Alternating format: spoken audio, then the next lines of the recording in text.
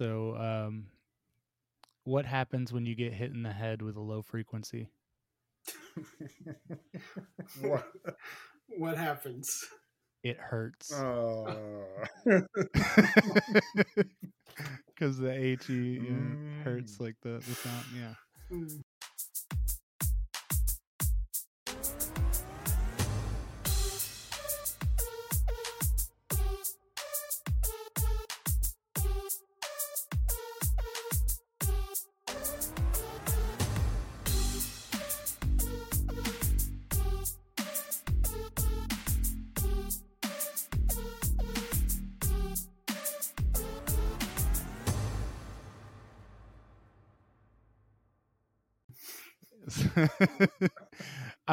I saw that and screenshotted it, and I tried it on my wife, and it got that reaction there.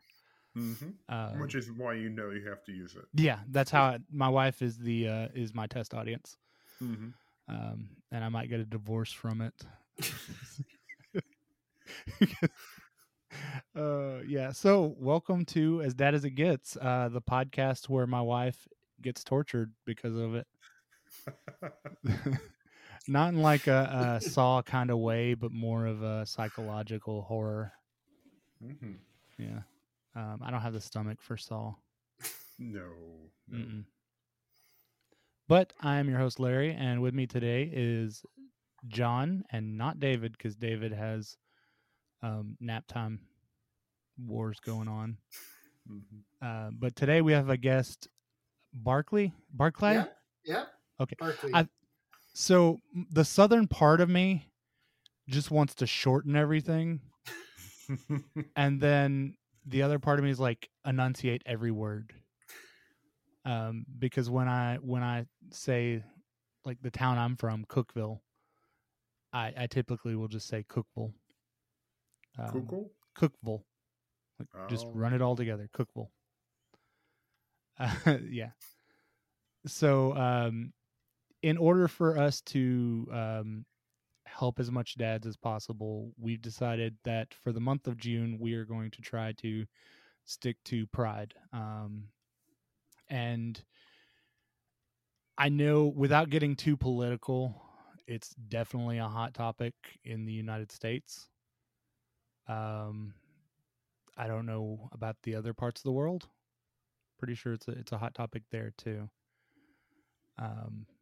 But being a parent is hard enough as is, and I feel like it just makes it that much harder when you've got the rest of the world trying to attack you. So why don't you go ahead and tell us your story to becoming a dad? Yeah. My husband and I decided, our son's now 3, so we started this process 5 or 6 years ago. We've moved from California to Minnesota. A lot of people think we're crazy for leaving California, but it was honestly the best choice of our lives. We got a great house. We have family near us. And we're like, this seems like the perfect time to start a family. Let's figure this out. We want to do adoption. We want to do surrogacy.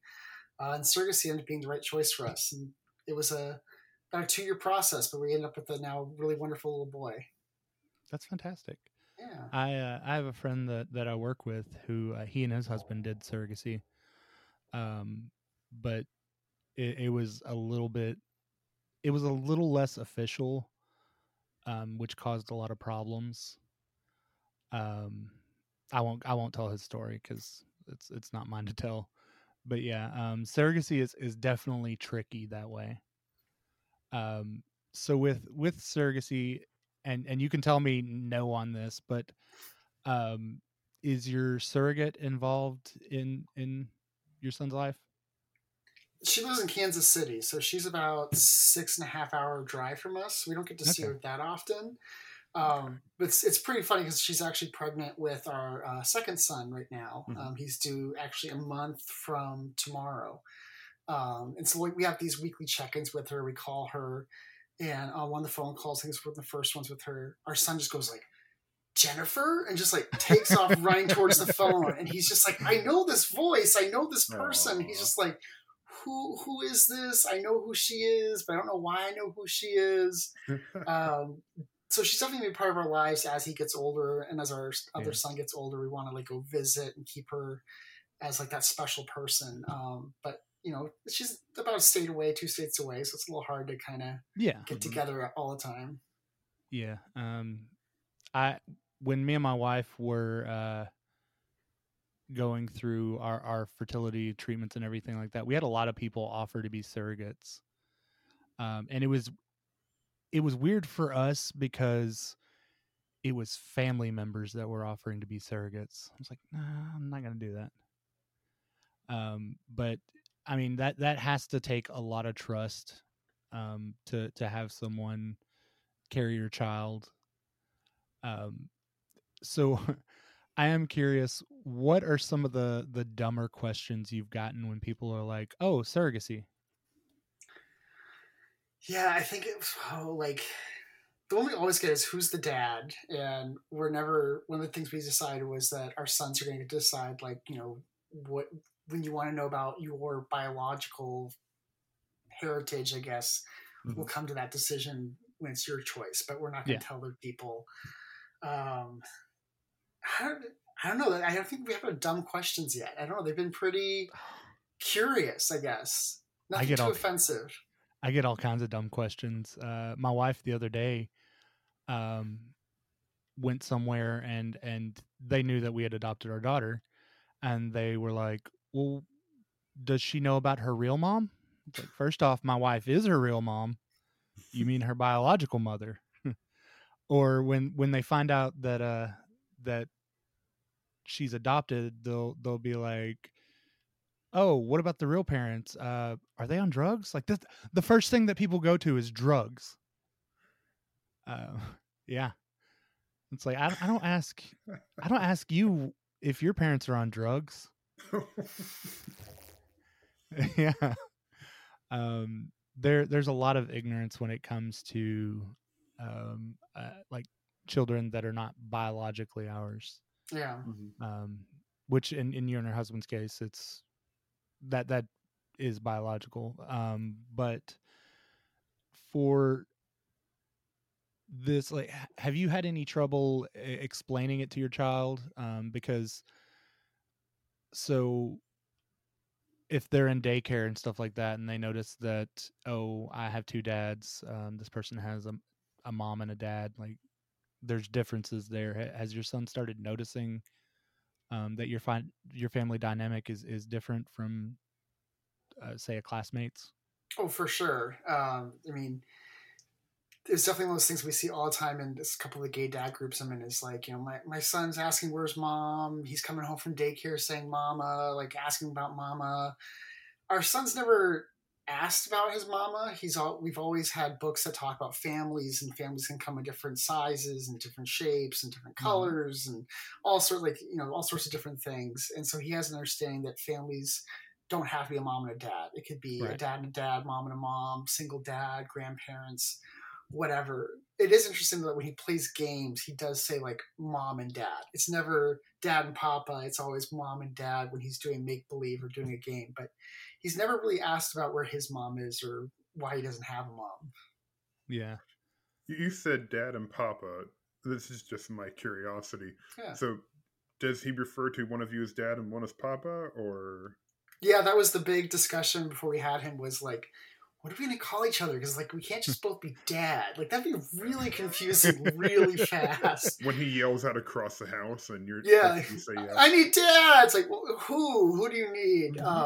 So my husband was like, you know, I really want to be called dad. And I was like, all right, well, what do I want to go by? And I had to kind of really think for a while. And I don't know, papa just kind of felt weird at first. I wasn't sure how I'd like it, but I've grown to love it. And I kind of like it more than dad now. It feels kind of special. Yeah, it's your thing. Yeah. So I grew up in a house where I'm junior, so my dad is also named Larry.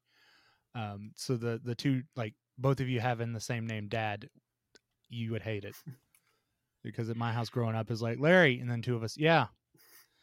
Oh yeah, my husband's the 4th, so his dad's junior. There's actually a 2nd as well, just to make it even more confusing. So there's a junior, a 2nd, a 3rd, and a 4th. So my husband goes by Chetty, in his family, and he's like, I hate having that nickname. I'm never going to pass down my name to any children. Like it's over with me. Anyone that does that, they're a masochist, because I got stuck with the nickname Little Larry or Junior. Yeah. Oh, Little Larry. Yeah, it's like I'm 6'1" and 250 pounds. There's nothing about me that's little. And I am locking that nickname away in my mind forever. I'll stab you. So, let's see. So as far as the state of the world today, and you guys being parents, like how has that affected how you parent? Because for me, like, we wanted to go to Pride this year so bad, but our town had literal Nazis at a drag show, and the cops did nothing about it. So we skipped it. I mean, we wanted to go, but we were worried about our child because of the Nazis. How has that changed your parenting, or how does it make you worry for the future? I'm definitely a little more cautious about where we go to, what we do. My husband really loves going to Sanibel, Florida. I joke it's like the Midwest of Florida. Everyone from Minnesota, Wisconsin goes there. Unfortunately, we couldn't go this year, so we're going to go somewhere else. And I kept going in the back of my mind, is Florida a safe place for us to go? Like, is this an okay state? Like, do I even want my money going to supporting, Florida, and just sort of feeling like, I don't know if I want to go certain places. I don't know if my family's going to be safe certain places. I think we're lucky that we live sort of in a little bubble in the Twin Cities here in Minnesota, that it's very kind. My son has a wonderful daycare that's very accepting. We have a wonderful community. Our neighborhood absolutely loves him. They love us. So we haven't had any direct problems so far, knock on wood, but there's definitely that sort of unease traveling out of our little bubble, that unease going to certain events, that sort of just unease of what's going to happen in 2024.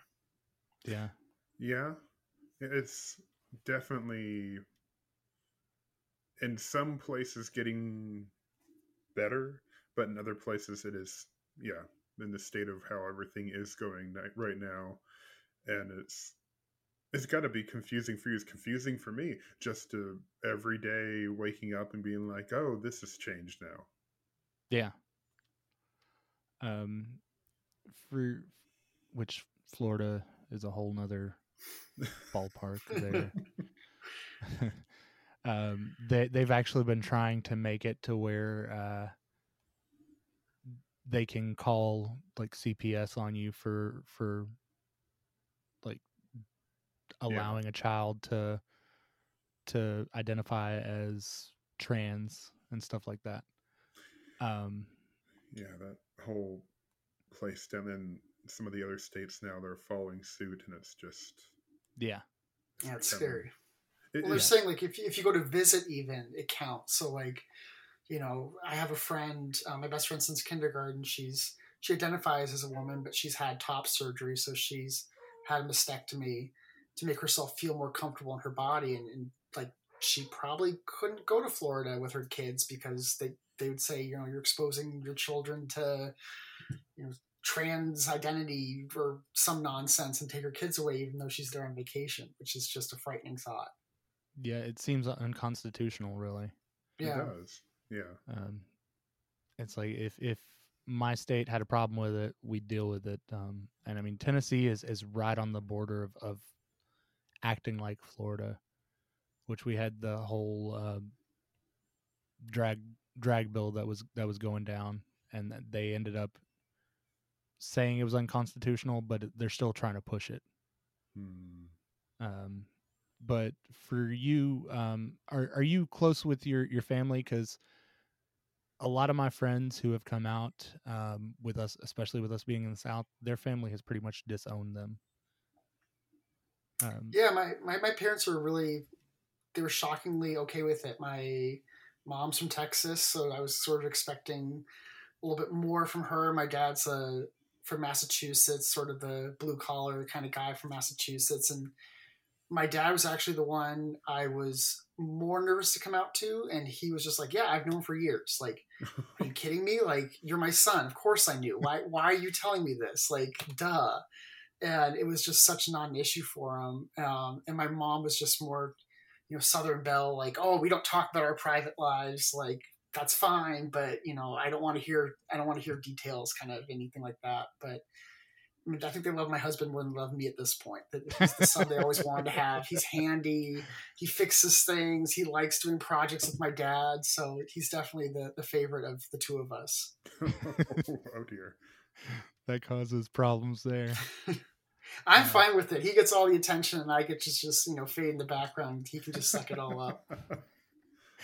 So that actually just unlocked a memory of mine. When I was like 15, my mom, who was a very Southern lady, like Southern Baptist, went to church and everything like that, pulled me aside and told me that she loved me even though I was gay. I was like, I'm not gay though. And she's like, well, you're not dating a girl. It's like, so I'm just weird.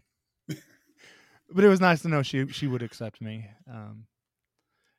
So for the thanks, Mom. Yeah, it's like, thanks. For you as a parent now, what would be some tips you would give for other parents on how to foster a welcoming environment for a child to come out? Yeah, I think don't put pressure on them. I think that it's something that you have to do on your own timeline. Like, even though my dad might have known since I was like 3 years old that I was, I mean, he might have known before I did. He allowed me to kind of come through that process on my own, and allowed me to find the strength and the courage to do it, and not forcing me to do it, and not making like, oh, I know, you have a secret, like, come on, tell me, like, allowing me to have that time and allow me to do that in my own way was really nice. And I think, just like you said, just letting your kids know I love you no matter what, just being there and saying I love you every day, and just showing them you're accepting and kind, I think just really matters. I don't think there's anything really in particular you can do to be like, hey, come on out, Yeah. be there for them. Yeah, it's like a lot of life choices, right? You just have to figure it out on your own, Yeah. Because they may not know at the time. Like, it's part of growing up. You just got to discover stuff.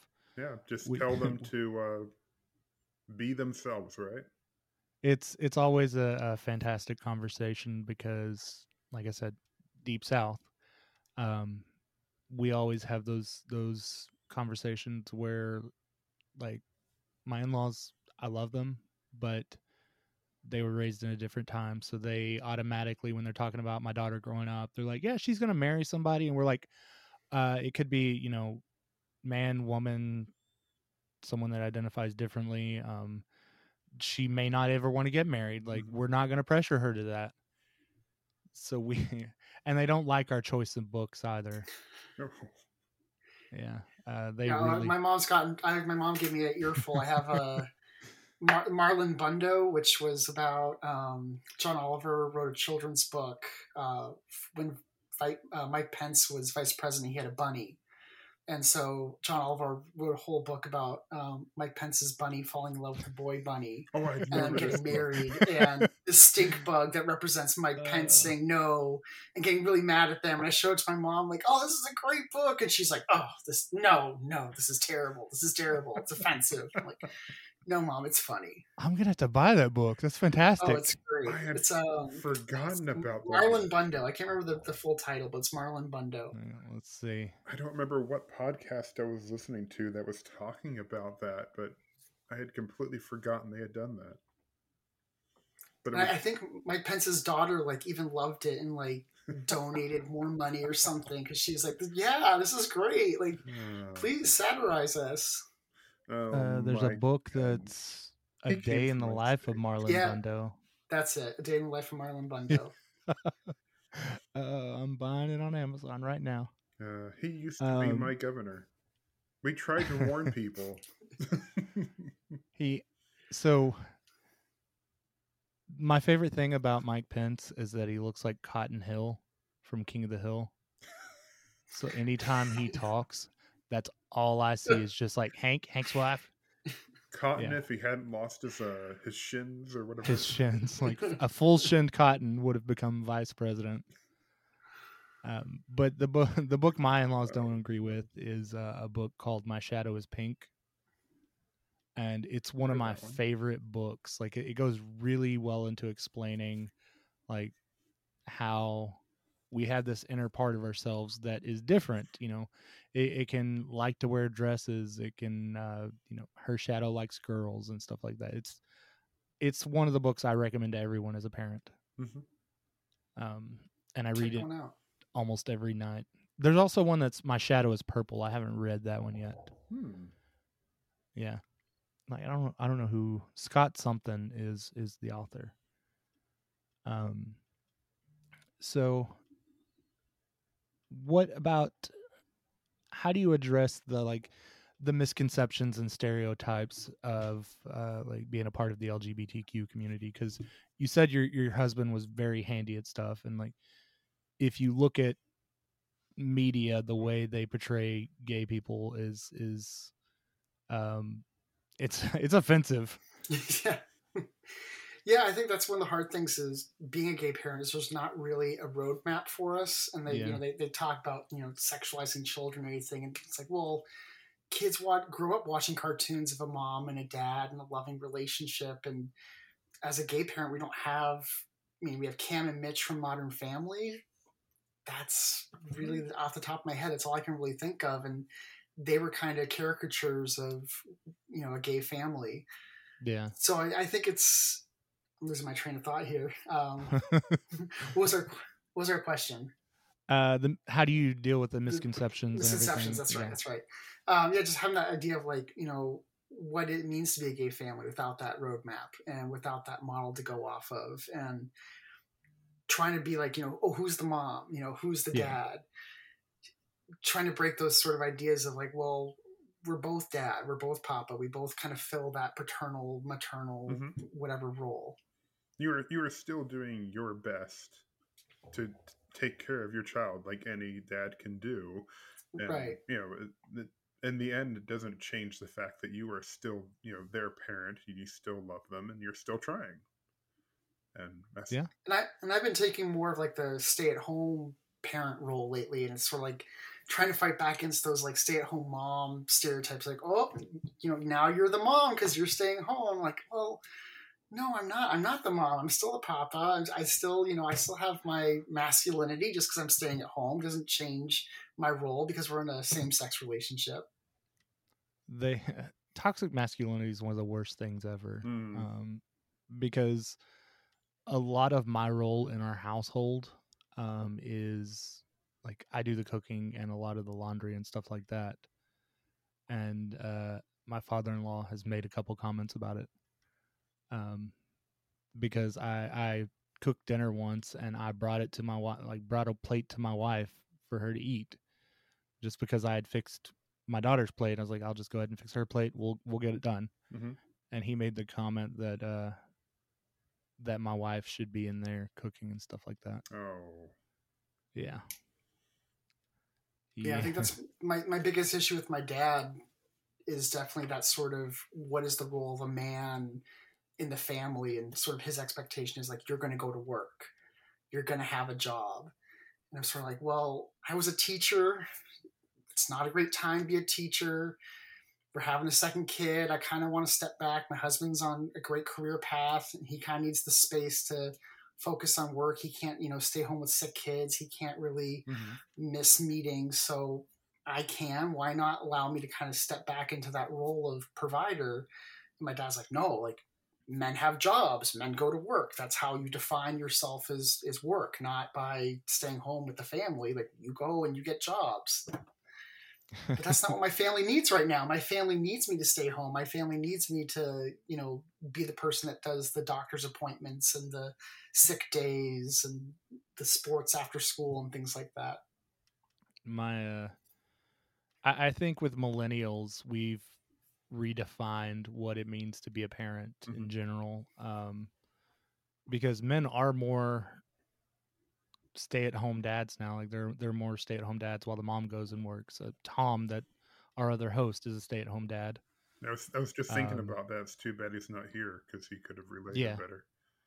yeah. You guys will get along great.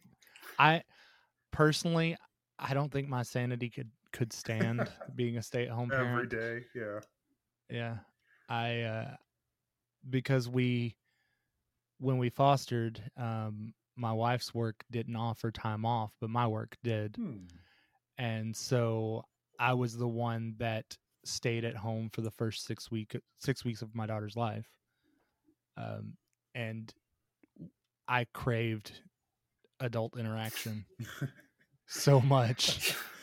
I just wanted to hear a voice that wasn't high pitched and screaming. And then we had COVID, which meant that you Yeah. were stuck inside with child, and it was fantastic. So the day I came back, I come back to because I had to go to the office. I come back to the office, and no one is at their desk. Like I am the only one there, because everybody else had been sent to work from home, and they were like, "Well, Larry isn't set up to work from home, so we'll make him come to the office." So it was just me by myself, no adult interaction. so you're just in hell in a different spot. Yeah. It was a new hell. Actually, It was worse hell because I hated my boss. Oh dear. Yeah. So you mentioned that you were a teacher. Like, how has being a teacher, or your views of being a teacher, changed when you become a parent, or did you quit teaching right as you became a parent?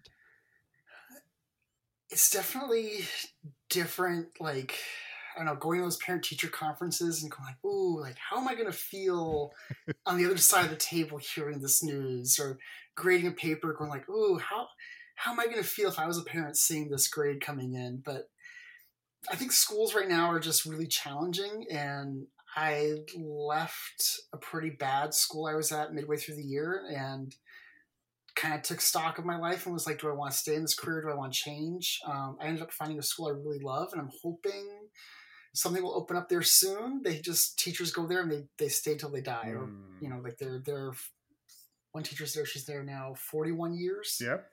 She's been there since the founding of the school. So she's like, I'm not leaving. I'm like, I want your spot. Get out of the way.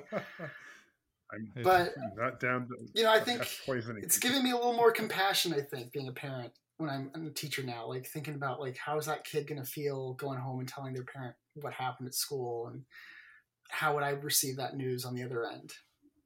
Yeah. And just being a parent in general studies show that it changes your brain chemistry. I used to not cry, and now I cry over the dumbest stuff. Like there's a book that my daughter has that has something to do with a disabled child going to a zoo where all the animals have disabilities. And it's like there's a monkey in crutches, and every time I get to it, I cry just because the monkey has crutches. And I can't explain it. I got that with what is it, to the I'll Love You Till the Moon and Back. Oh yeah, no, yeah, that one. Yeah, that one hits me hard. I can't do it. I Love You Forever is one of the books that I can't do. Yeah, that one's emotional. I wanted to piggyback to you being a teacher, because I have high prompts for teachers. I grew up where my mother was a teacher, and my sister is a teacher, and my wife teaches. So I have the fullest respect for anyone who goes into that career. And whenever my son starts, he's just finished first grade, and when I met his teacher the first time, I said to her, it's like, I have full respect for you because of where I grew up. So if anything happens, I'm not going to be that parent that just comes in and instantly barges on you. I'm going to listen to you because I know you're trying. But yeah, so just growing up with that, witnessing them working with the kids, and the love of working with kids, and also just having a mom. And you're if you ever go back to teaching, your kids will experience this as well. you being kind of on their timeline while they're in school. So during summers, Dad will be there. During, if we ever have snow days again, Dad will be there. Now, I have a great story of when I was in middle school, my mother bursting into my room at like whatever 6:30 in the morning and going, John, it's a snow day, go back to bed. And me just you woke me up to tell me yeah, that. and me sitting up going, what? Huh? So Yeah. I high prompts for anyone who goes into the teaching career, because you guys put your blood and sweat and your heart into it, and you don't always get the thanks that you deserve. So Yeah, I appreciate that. Thank you. It's I've my best friend's a teacher, and the stories he tells me, it's like I would never do that.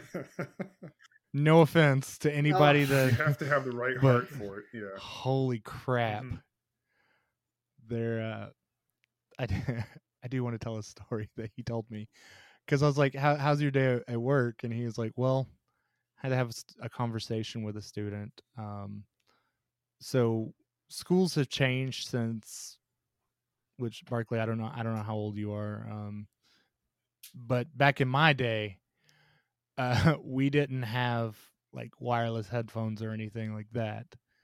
And there was a couple of students sharing wireless headphones while they worked.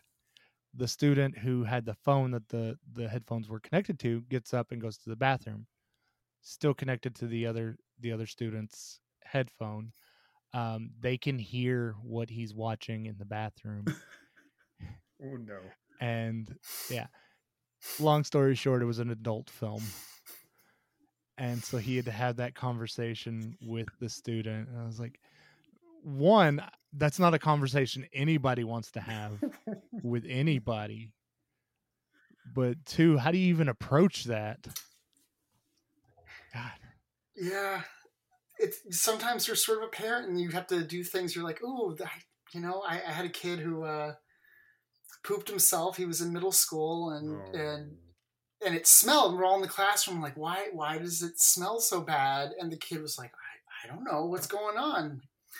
Had him leave the room. We all went to a different room. He came back into the room and he hadn't cleaned himself up quite well enough. And so it's like having this conversation with the 7th grader being like, listen, buddy, like, you got to go back to the bathroom. Try clean yourself up one more time. We're going to move rooms again. Yeah, I don't want to have this conversation with a teenager. Like, this isn't my job. I had to have that conversation once I was at Walmart when I was a manager, because a guy that was working had pooped himself. Oh. Yeah. I feel like Walmart is a completely different level of just. Oh, the stories I could tell. Yeah. Yeah. A lot of bathroom stuff. Yeah. Walmart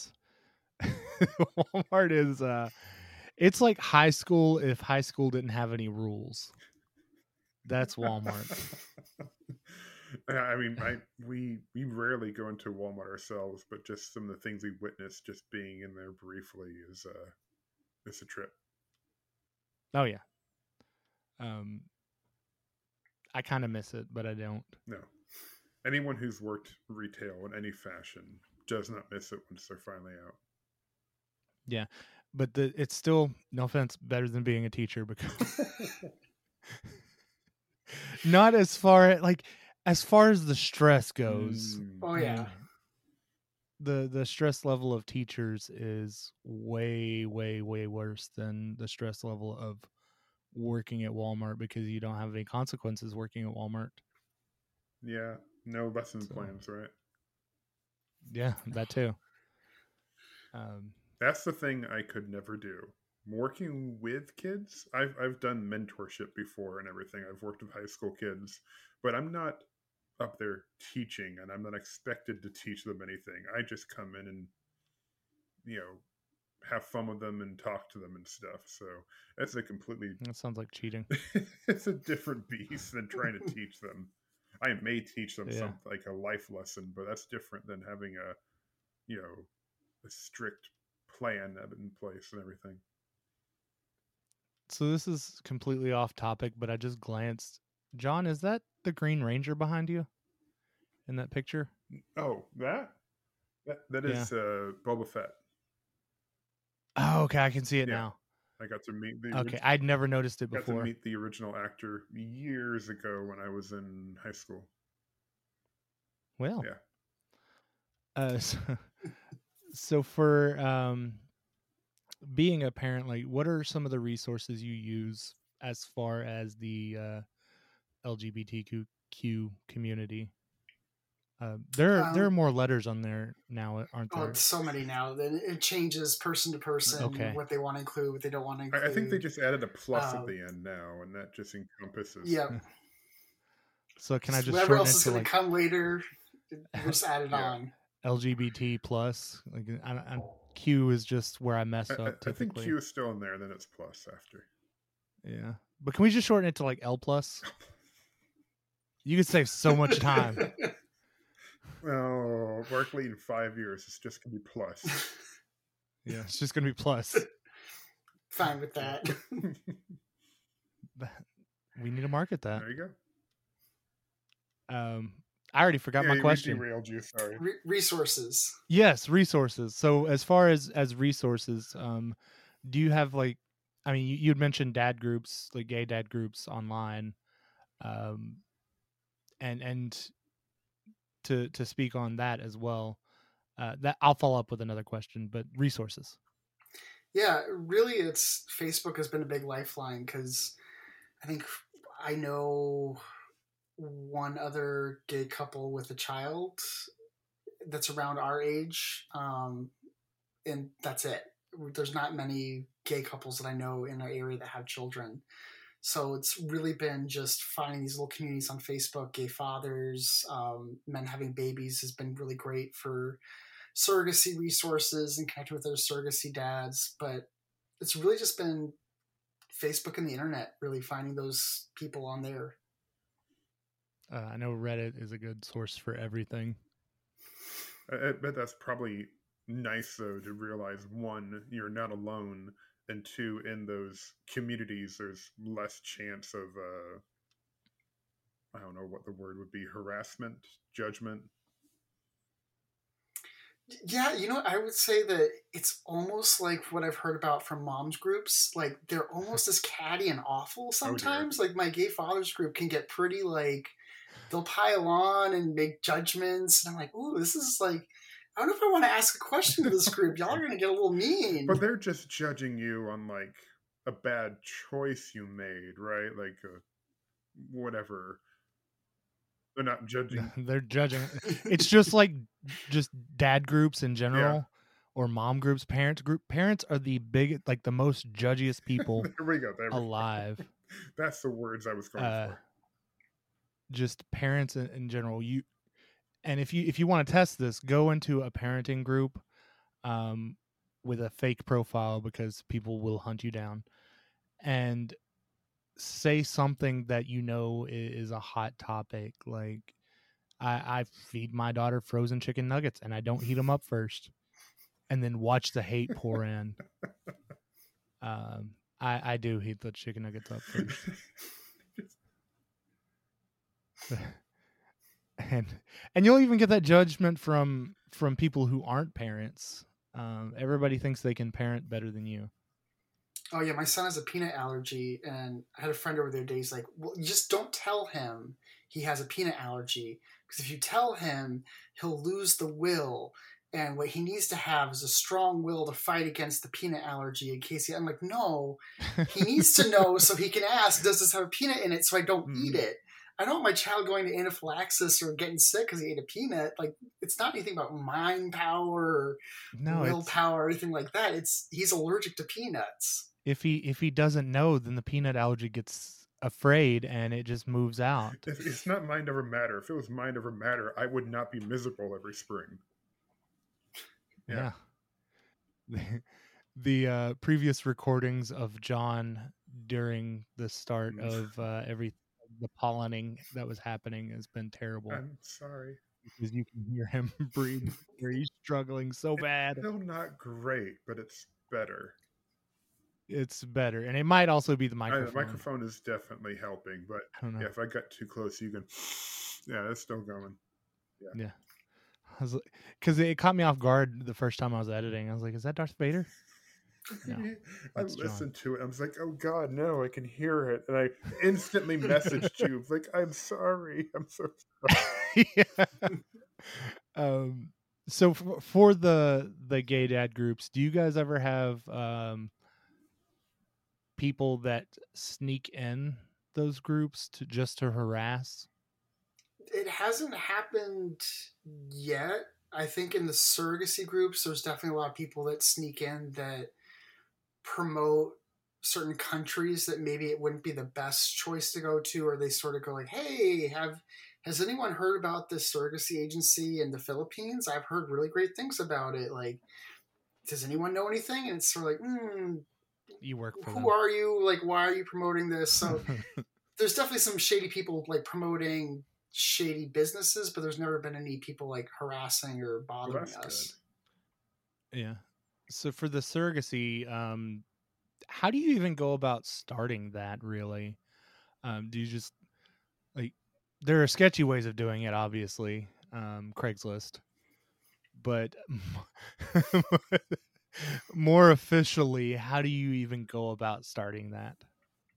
So you can go the independent route where you do everything by yourself and you have to find the surrogate by yourself. There's Facebook groups and Craigslist ad listings, and I mean, there's things out there, um, word of mouth, family members, or there are agencies that will go out and recruit these women. I don't know where they get them from because they do have to have had a previous pregnancy to term, so maybe like mom groups and things like that. Hmm. Um, but yeah, the agencies have just connections across the country. Yeah.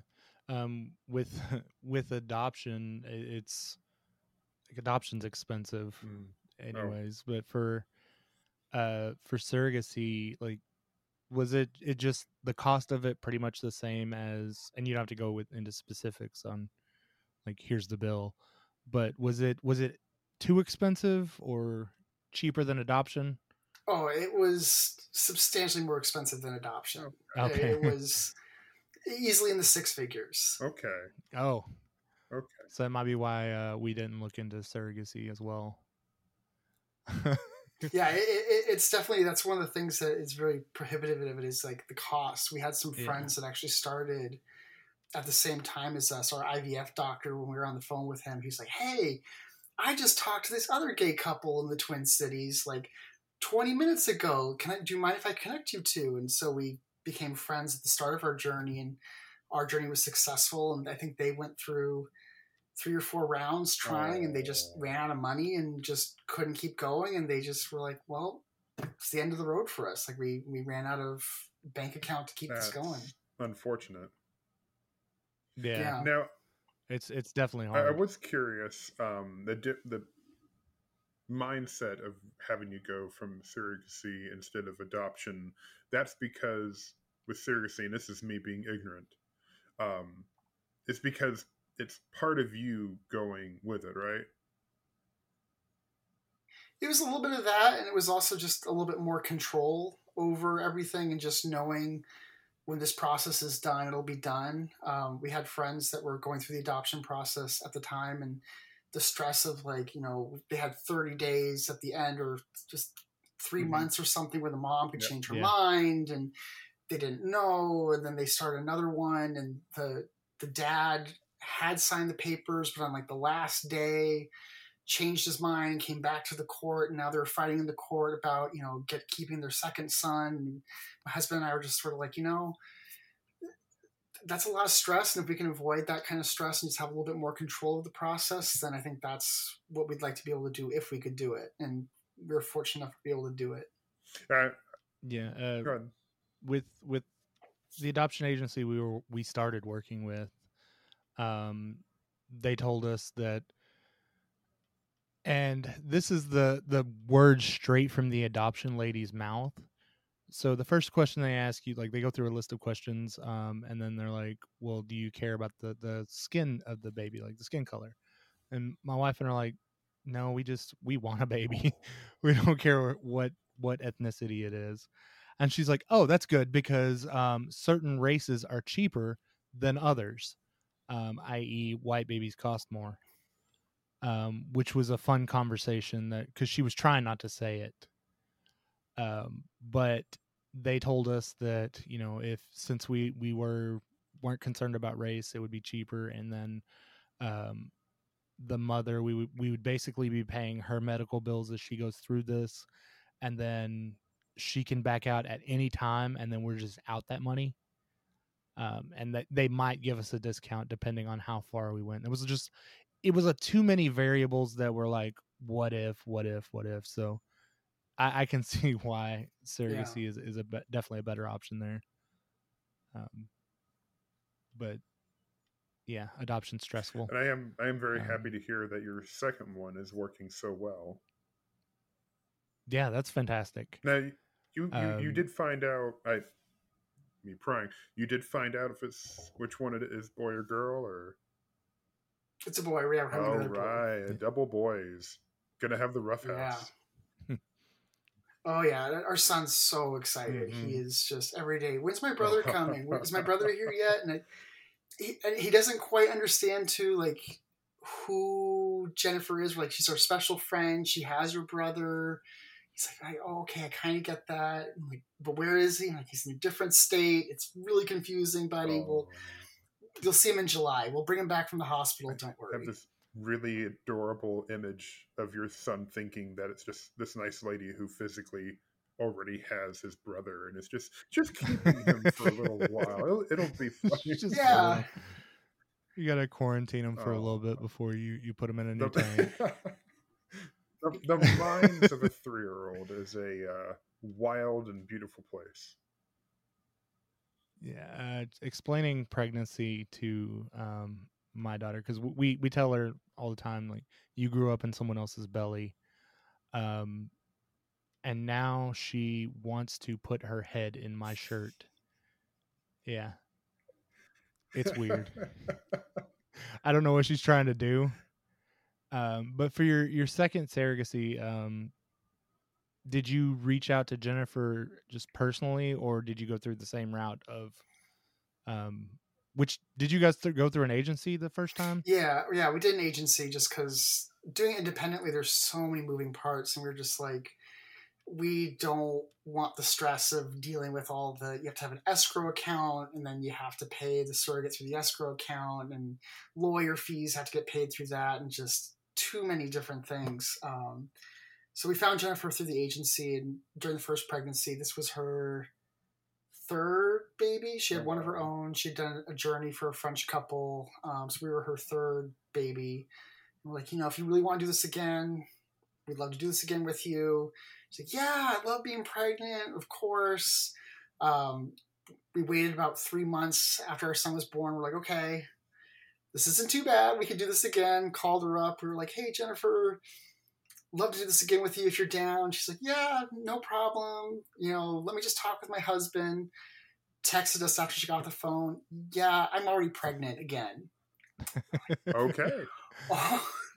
Yeah, so she had 2 babies in 11 months.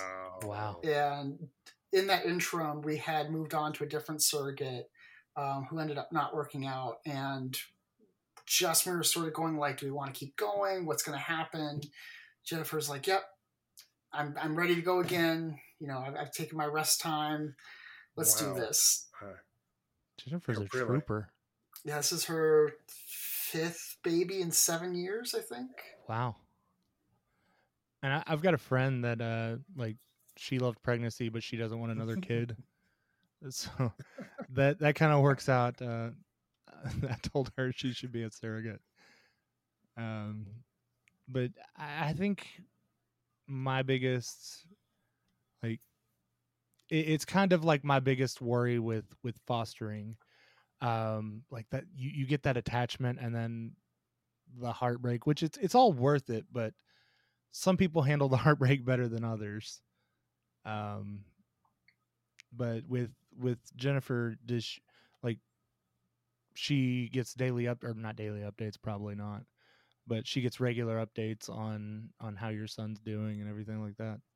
Yeah, we'll send her little photos, and we send, Christmas presents and birthday presents to her kids, and we've called on occasion and just try to keep in touch. Like, she's obviously going to be an important person in our lives, but she's got a very active, how old's Charlie now? 7 or 8 year old, and a Finn's 2. So she's got a very, very busy life right now. I have a 7 Yeah. and 2-year-old, so I can completely relate with that. Yeah, our first journey, we talked every weekend. We were very good about every Saturday or Sunday. We'd call her. We talked about 30 minutes to an hour. This journey between us having a 3-year-old, and now she has the 7-year-old and the 2-year-old, we talk like once a month on the phone, but we text almost daily. But it's just like neither one of us has time to get on the phone for more than like 10 minutes. But I think part of that probably is that you've already done this, so you understand a little bit. The jitters are gone. You're like, we can trust her. We know we can trust her. So that's nice, actually, to have that peace of mind and know that you've already done it. Yeah, and it feels sort of like we completed the journey. Like, I think this is going to be it for our family. We have one more embryo left, but we're sort of like the expense of doing it. We had 3 losses in the process of getting our second son, so it's just sort of like the heartbreak of that. And everyone that we know that has more than 2 kids has been like, I wish I stopped at 2. Like 2 is that really nice number. It really is. That's why David's out of. He keeps telling everybody, he's like, you guys need more kids, and yeah, I see him like constantly struggling. I mean, he's a good dad, but it takes a lot out of him. That's why he's not on a lot of episodes, is because he is just so worn out from 3 kids. So I honestly think I'm done with 1. We've talked about fostering later, but when we're ready, fostering is a whole different journey. We had our son, and when he hit 4, we were like, I think we might be done. And then 5 came along, and all of a sudden, surprise, our daughter came, which is fine. She's a surprise, not a mistake. We make that very clear. But yeah, 2 is good. But the nice thing about 2, and I tell this to all dads who are going to have the second one, is you've already done it. It's like a muscle memory or whatever. You're no longer the fresh out of boot camp soldier. You're the diaper changing veteran. You've seen the horrors of babyhood, and you're primed to do it again.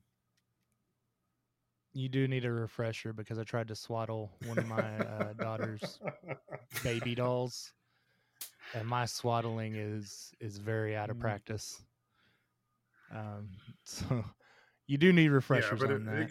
But so as far as advice, what's some advice that you would give other LGBTQ plus parents that are considering becoming parents? Do it. It's the greatest thing I ever did. I love being a dad. I love my son more than anything. I can't wait to meet my next son. It'll feel isolating at times too, because like I said, we don't really know a lot of other gay dads, or even really lesbian dad or lesbian moms in our area. So trying to find other families that have that same lived experience as us has been really difficult. But I think one of the great things about being in the LGBTQ plus community is that we are really good at finding chosen family, and having that chosen family when you decide to start your family is so amazing.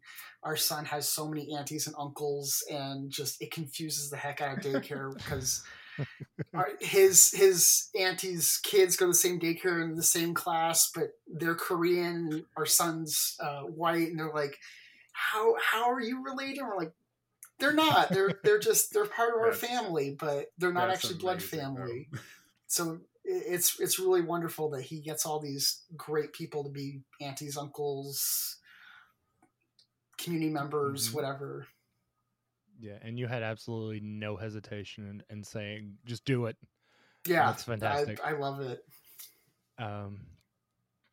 had a question and I lost it.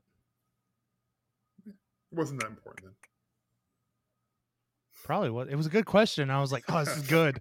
And then I got to focusing on the fact that it was a good question and my brain forgot it.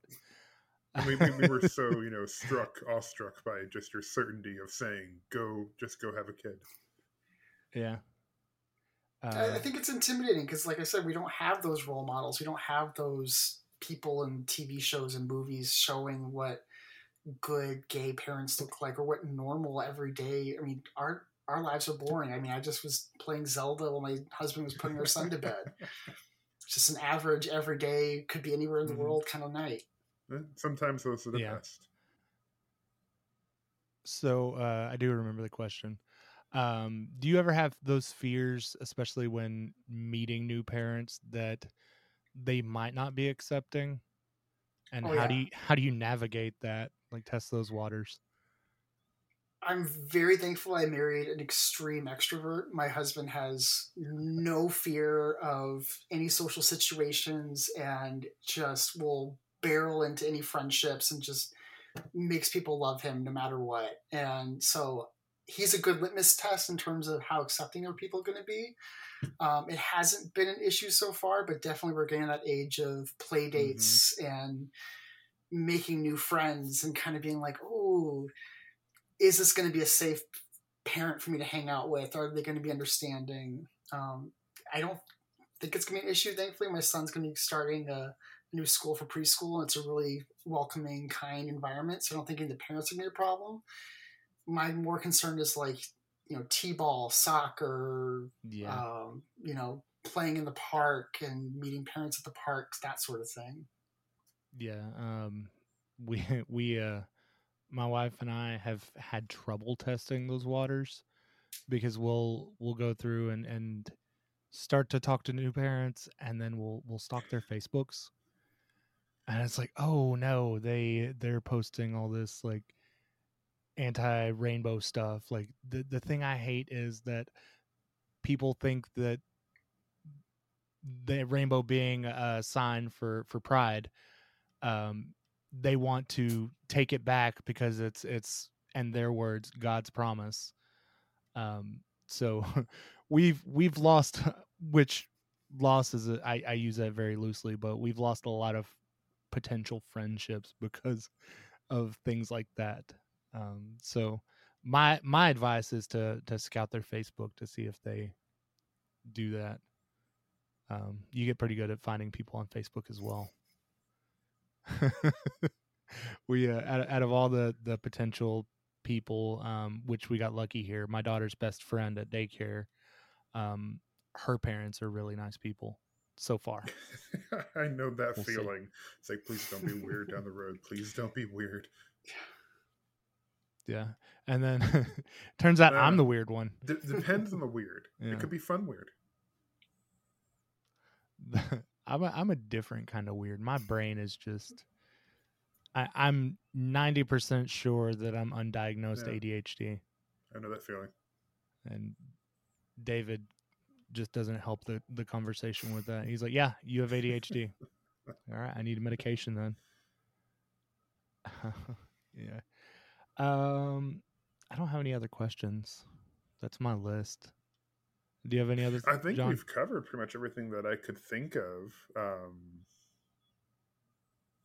No, we really appreciate you coming on and representing and being open and allowing us just to be ignorant and talk to you. Yeah, it's the only way you learn is asking questions. We it's funny because on our social media, I've blocked so many people because I'll post something about acceptance or being an ally or pride or something like that, and then I just get the hate. And a friend of mine who has a gaming channel posted a picture of Spider-Man in front of a rainbow flag, and within 10 minutes, just all kinds of hate. So for anybody that hasn't figured it out now, we won't tolerate it. And I'll stab somebody. Stop with the stabbing. It's not helpful. I'm in a stabby mood today. My birthday's tomorrow. I can stab anybody. I'm so happy. I'm so happy to stay away from you.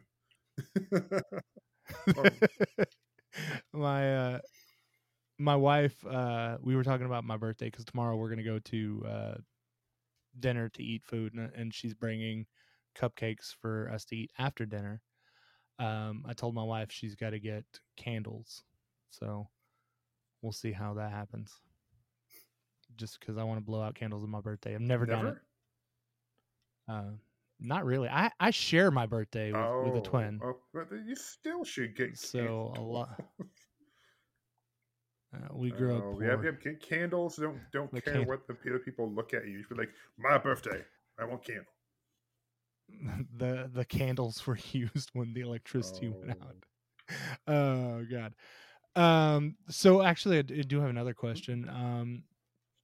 As far as raising your son, how do you and your husband have a plan on how to handle like bullies and stuff like that? We haven't really talked about it. I think we're just raising him. We love that line, like, you're tough, you're brave. Just raising him to be a kind human being. He hasn't had deals. I mean, he has a kid biting him in daycare, but that's pretty typical. So I just kind of taught him, like, sometimes just walk away. If a situation's making you mad, walk away and get a teacher. Just teaching him resilience. I mean, obviously, if someone's going to hurt him, we'd want him to fight back, but just trying to teach him that his value doesn't come from other people. It comes from himself, and knowing that he's a great little boy, and who cares what the people say. Yeah. And I think that is about as dad as it gets. If you enjoyed this episode, give us a rate and review. Your feedback fuels us and helps us reach more parents and make a positive impact on their lives. Are you looking for a daily dose of dad jokes? Follow us on Instagram @AsDadAsItGetsPod. There you can find the latest dad jokes and keep up with the latest news and updates about our podcast. Also, do you have a parenting question, or do you want to spotlight a dad? Reach out to us by email at asdadasitgets@gmail.com.